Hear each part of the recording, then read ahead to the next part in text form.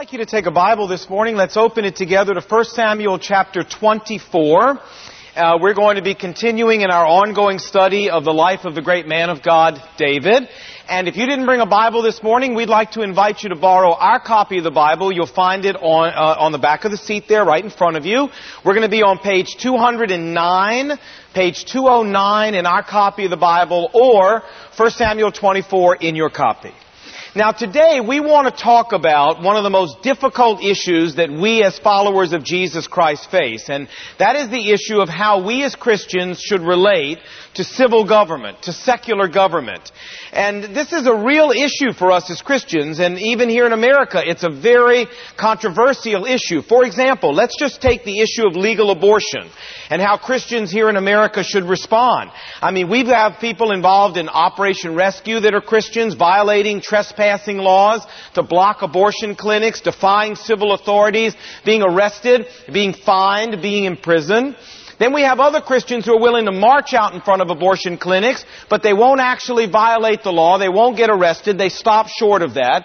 Then we have the Christian Coalition and other groups like that who don't do anything in front of abortion clinics, but they try to work inside the legislative process to try to bring change legislatively that reflects biblical values. And then we've got Mennonite Christians and others who are completely apolitical, don't want anything to do with the political system at all, and whose position is, hey, we're just here to talk to people about Jesus and let the country go wherever it wants to go. We're not dealing with that.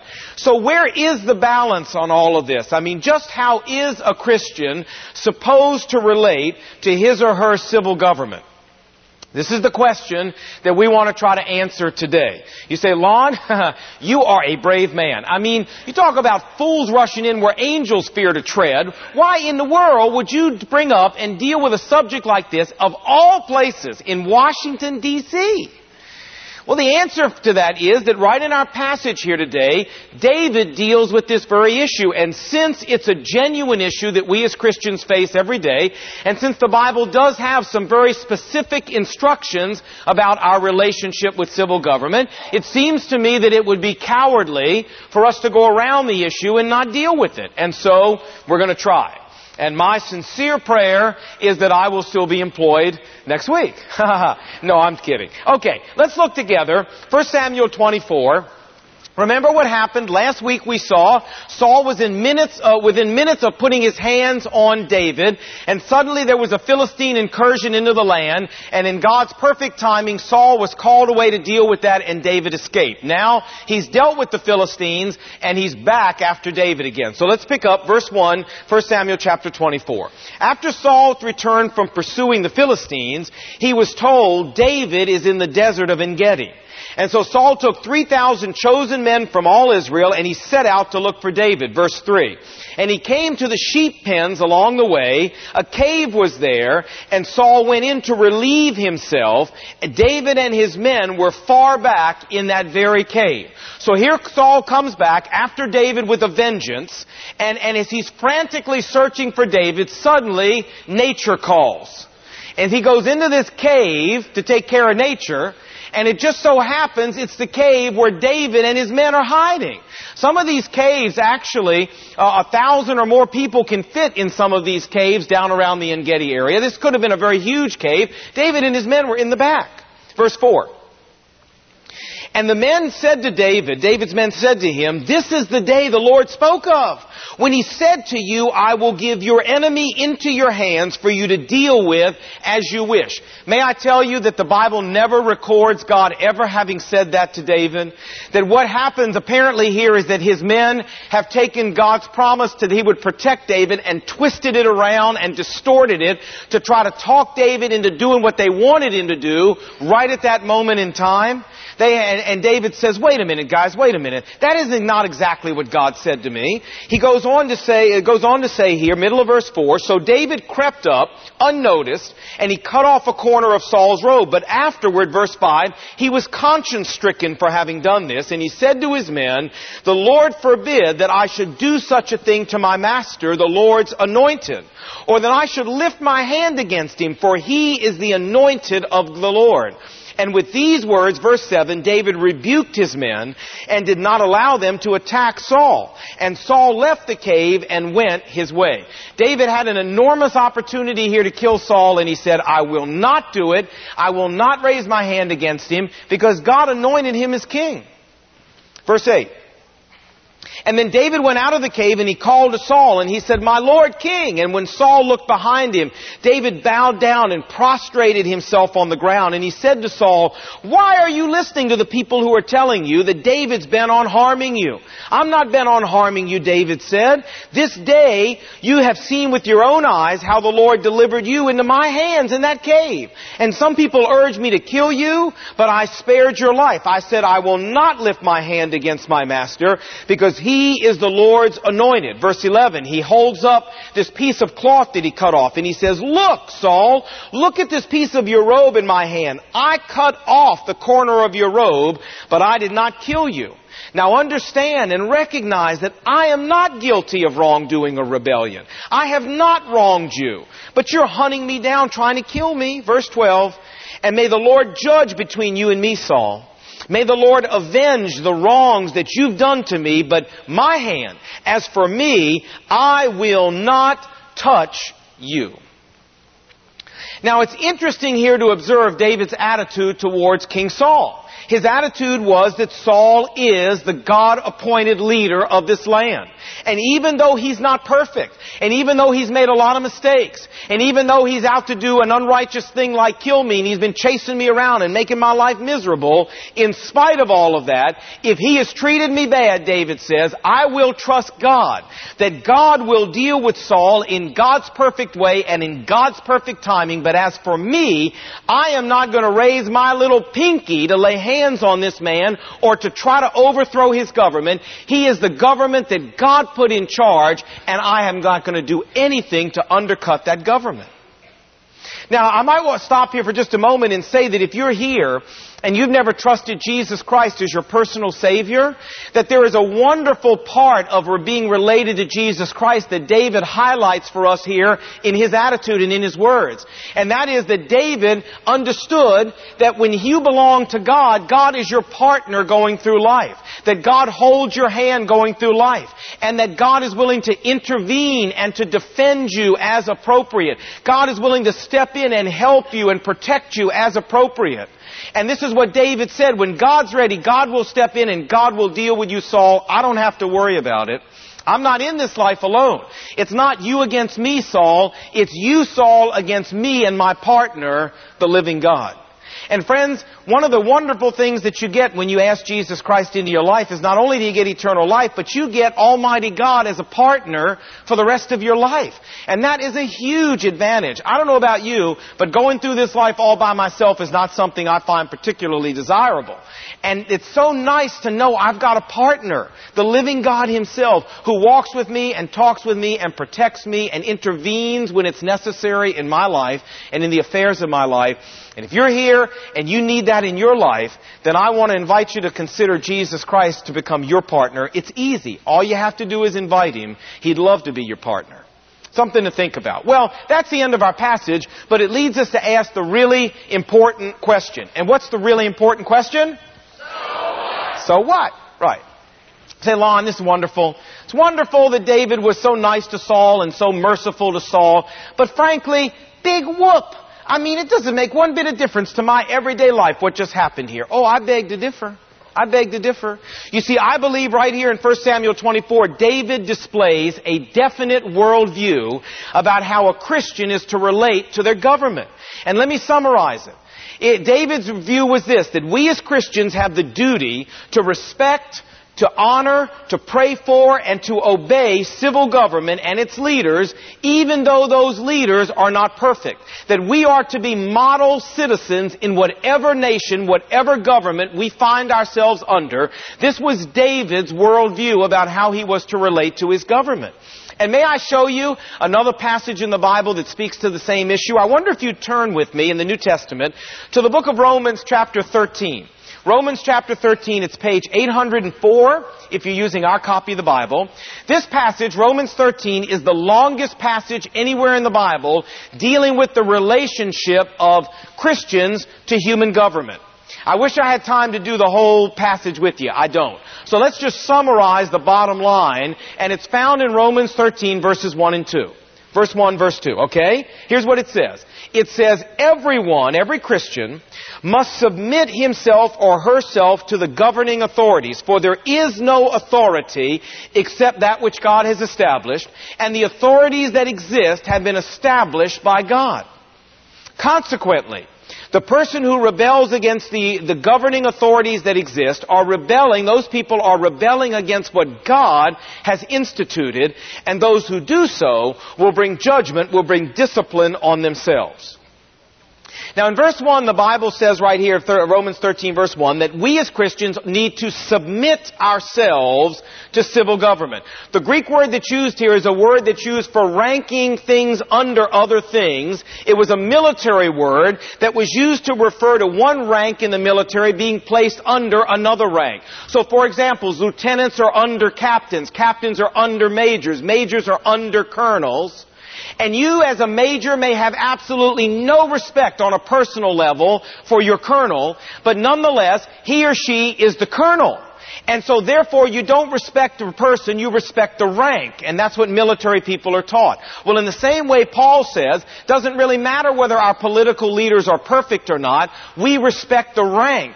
We respect the fact that God has given them that rank, and that as a result of that, when it comes to our civil government, whatever kind of government that may be, a dictatorship, an atheistic regime, makes no difference.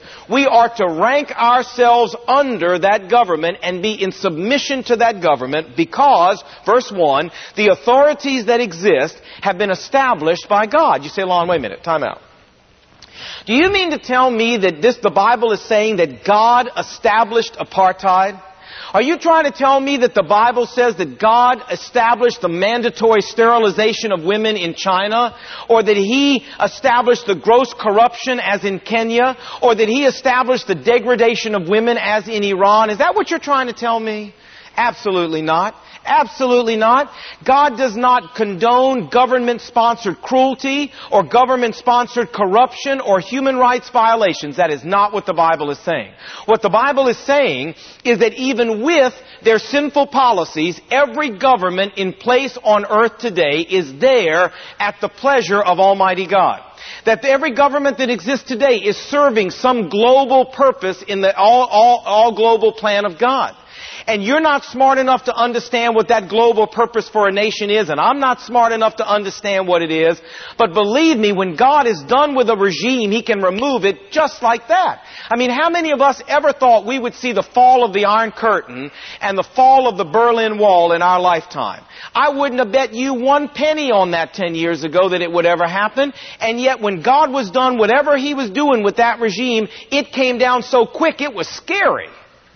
So the regimes that are still in existence, the Bible says, are there because they are serving some piece in God's global plan for the ages. And because that government is there, it is there by His plan, and therefore we are to be found respecting and obeying the governments that exist. This is how David viewed it. See, King Saul was not a perfect political leader. His government was not a perfect government. But David viewed his regime as having been established by God. And that's why David referred to him as God's anointed. And that's why David refused to lift a single finger to undermine the government of King Saul. And folks, the rest of the Word of God corroborates this position that David took, that we as Christians have the duty to respect, to honor, to pray for, and to obey civil government and its leaders, even though they're not perfect. Titus chapter 3, verse 1. Remind Christians to be subject to rulers and authorities. 1 Timothy chapter 2. I urge you to pray for kings and for those in authority, that we may live peaceful, quiet lives in all godliness. And I might add here that we need to be careful we never never underestimate the power of prayer in terms of affecting human government. God says, you don't like the way human government's going? Let me tell you what you do. You pray for that government. You pray for its leaders, because the heart of the king is in the hand of the Lord, the book of Proverbs says, and God turns that heart of that king, that president, that governor, wherever He wants it to go. So you pray. Don't you dare underestimate the power of prayer for your political leaders. Finally, Peter wrote, 1 Peter chapter 2, submit yourself for the Lord's sake to every authority instituted among men, whether it's to kings or the governors or to whoever it is in civil authority. You say, Lon, wait. Peter said that. Right. The same Peter who, when he was arrested and told he couldn't speak out in the name of Jesus and giving direct civil governmental instructions that he was to stop preaching the gospel, is this the same Peter who looked at them and said, I'm sorry, I must obey God rather than men, who went out into the streets and defied civil government, who went out in the street and challenged civil government, who got arrested several times and almost killed because he defied civil government? The same guy? Same guy. You say, now wait a minute. This makes no sense. The man speaking out of both sides of his mouth. He's defying civil government, and then he's writing and telling us that we should submit ourselves to every authority instituted among men. Now, how do you explain that? I mean, when do we as Christians have the right, in some way, to resist our civil government and resist our political leaders, and when don't we? Well, that's an excellent question. And I want to take the rest of the time I've got to talk to you about that, because the Bible tells us there are 3 times when we as Christians are allowed by God to oppose our political leaders, to resist our civil government peacefully and nonviolently.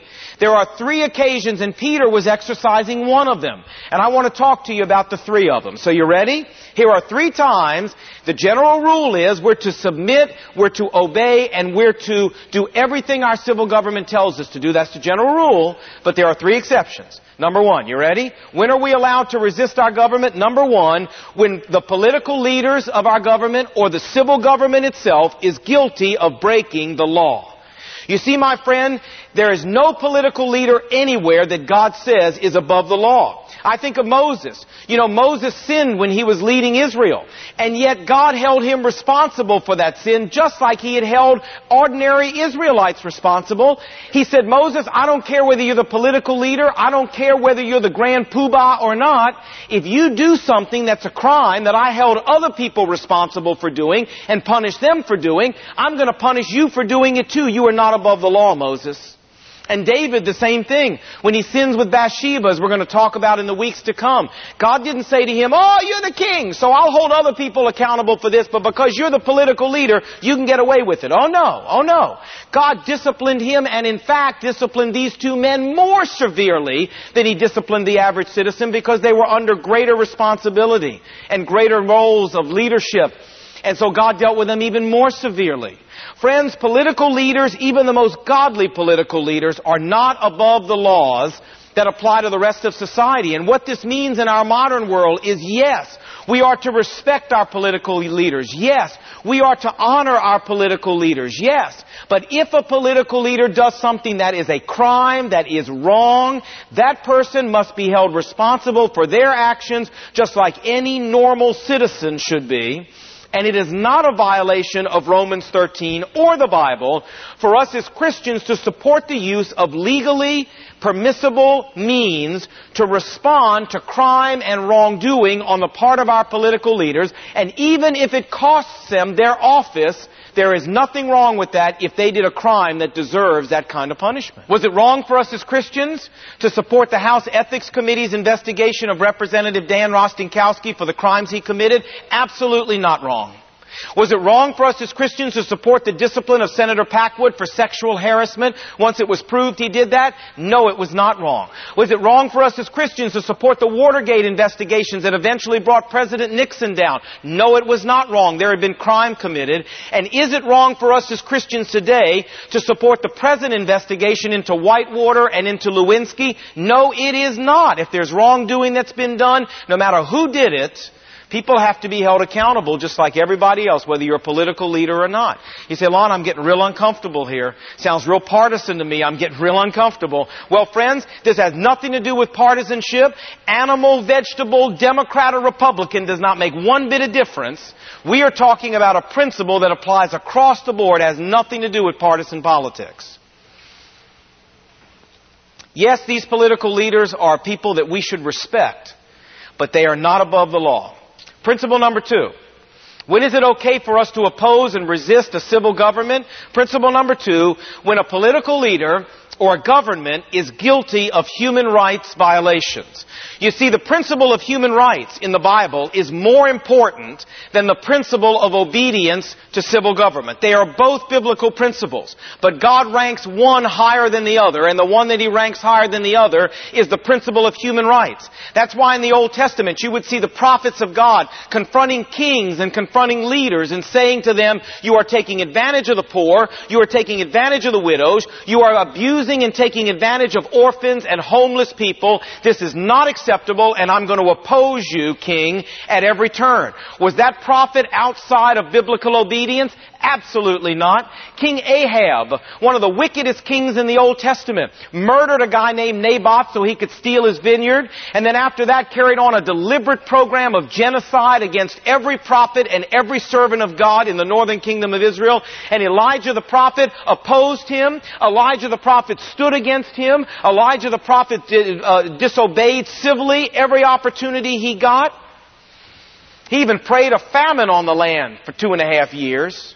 Was he outside of the Bible in opposing his civil government like that? Absolutely not, because this was a civil government that was carrying on gross human rights violations. Was Corrie ten Boom wrong for defying Adolf Hitler's Nazi government and trying to get Jewish people safely out of Europe before he could kill them in the gas chambers? She was not. Was Pastor Dietrich Bonhoeffer wrong in standing and preaching openly against Hitler and opposing the civil government from his pulpit? He was not. He paid for it with his life in concentration camp. No, he was not. Were the people who led the American civil rights movement wrong in opposing the government, marching against the government, and saying this is human rights violations and this is wrong? No, they were not. As Christians, they were not in violation of the Bible. God not only tells us it's our right, but God tells us it is our duty as Christians to oppose any policy of any government that's involved in gross human rights violations. And one caveat I'll add here, peaceful resistance, yes. Civil disobedience, yes. Violence, doing bodily harm to anybody in the pursuit of changing human rights policies, absolutely not. Absolutely not. God never gives you and me the right to bring physical harm to anybody, to blow up anything in the process of trying to change human rights policy. I mean, it is never right to do a wrong to do a right. Did you follow that? It is never right to do a wrong to do a right. And so we're not allowed to go do wrong in order to bring some greater right. I'm sorry, God never gives us that right. But to oppose in a peaceful, nonviolent way human rights violations, absolutely, that is a duty we have as the servants of God. Third and finally, when does God give us the right and call us to oppose civil government and its leaders? Third and finally, when a political leader or a government tries to prohibit us from spreading the gospel message of Jesus Christ. Now that's what the deal was with Peter. This government called him in and said, look, you may not talk about Jesus, you may not preach Him openly, you may not mention His name. You're to shut your mouth, and we don't want to hear the name of Jesus in the streets ever again. And Peter said, gee, I'm really sorry, gang, I'll obey you in everything else you tell me. But Jesus said, go into all the world and share the gospel message with every person. And so if you're asking me not to do that, I'm sorry, but I need to obey God and not you guys. And he went out and did it. And you know what? This is a real conflict that Christians face in countries all around the world and even here in America. I have a good friend named Naji Kanaji. He's a missionary that we support in the Sudan. And you may not realize this, but the Sudan right now has an Islamic militant government that has forbid all speaking out for Jesus, all church activity, all Christian witness. My friend Naji lives in the southern part of the Sudan where there's a fairly large Christian community. And he is an evangelist. That's what God called him to be. The last time he was here a couple of years ago and spoke in our church, he had just gotten out of jail. He's been in jail so many times, he's lost count of how many times he's been in jail. He's been beaten. He's been fined. He's had to hide his family because his family's life has been in danger. Now, is he disobeying the Bible by defying his civil government and standing up for Jesus Christ, regardless of the fact that they tell him, we're going to throw you in prison if you do it? He is not. He is absolutely not.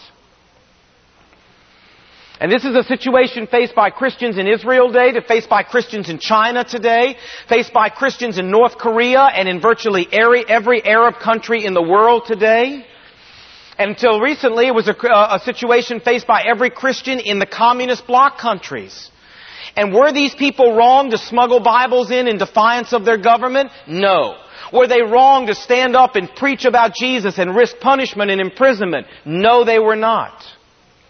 Because when a government tries to take us to the place where we have to disobey God to obey the government, then folks, we must obey God rather than men. And you know, this is not just something for Israel and North Korea. Somebody was telling me earlier this morning about a court case in Alabama where a judge has said that it is illegal not just to hold public prayer in school, but it is illegal, in his opinion, for any student to pray in school, even privately, and he has assigned monitors to that school to make sure children don't even bow their heads privately and say grace before they eat. Now, what would you do if you were a high schooler in that situation? Well, I maintain you should bow your head and say grace and let whatever happens, happens, because we must obey God and not man. So this is not just for North Korea. There are times even here in America where you and I may have to confront this. And when we do, the Bible says this is one of those situations where civil government, yes, we obey and we honor our civil government, but in this one area, we'll defy our civil government if they try to tell us that we can't obey God. Let's summarize. What have we learned today? What we've learned, the general rule is that we as Christians are to be model citizens. We have the duty to respect, to honor, to pray for, and to obey our civil government and its leaders, even though they're not perfect. But there are 3 times when we as Christians are allowed, and in some cases even required, to resist and oppose our civil government. And they are, number 1, when a political leader or a government is guilty of breaking the law. Number 2, when a political leader or a government is guilty of overt human rights violations. And number 3, when a political leader or a government tries to prohibit us as Christians from spreading the message of Jesus Christ. And may I remind you once again that in opposing these policies, we are to do it peacefully. We are to do it non-violently. We are never given permission to bring harm to any other person in the process of opposing our government in these things. But we are sometimes called to take a stand and say, no, I'm sorry. We're not going along with that because we have a bigger responsibility, a greater responsibility before God. You know, folks, I find Christians everywhere confused these days about exactly how we're to relate to our government. I hope this helps some. I hope this brings some definition into your mind about exactly how you are called by God to relate to the civil government here or wherever you may be around the world. May this be helpful for you. Let's pray together, okay? Lord Jesus, I want to take this opportunity to do exactly what we've just read that you told us to do. And that is to pray for our government leaders. I want to pray, Lord Jesus, for our President, Mr. Clinton. I want to pray for wisdom for him and discernment for him beyond his years and beyond his own human intelligence in dealing with the impending hostilities in the Middle East and all the varied and complicated issues that he faces as our President. And I want to pray, God, that you would give him direction so that his decisions might work out to be a blessing to the people of this country, a blessing to people around the world, and that he might lead this nation in a way that would please you and accomplish your perfect will for our country and our world. I want to pray for our Congress and our Senate, and for each of the congressmen and senators that serve there, that you would give them that same wisdom and courage, that same discernment to work with our President in leading us in a way that would be beneficial for every citizen in America. And I want to pray for local leaders, for government and county leaders here in Maryland and in Virginia, that God, you would take all of these leaders' hearts and that you would turn their hearts towards pursuing righteousness for our country, ethical behavior for our country, the appreciation of human rights for our country, concern for the poor and the needy in our country. That God, you would give our political leaders the heartbeat that you have for our nation. And guide them, Lord. And for those who are determined to lead our nation differently, I pray, even as David said, that you would remove them in your time and in your way and replace them with men and women who have a heart to establish a righteous, ethical nation. God, we know that our leaders face enormously complex issues. And may they find us to be supportive. May they find us to be behind them in prayer and in every way we can as they face the difficult jobs that they have. And God, you guide them to make the kinds of decisions that will be a blessing to us and a blessing to our world. And we pray this in Jesus' name. Amen.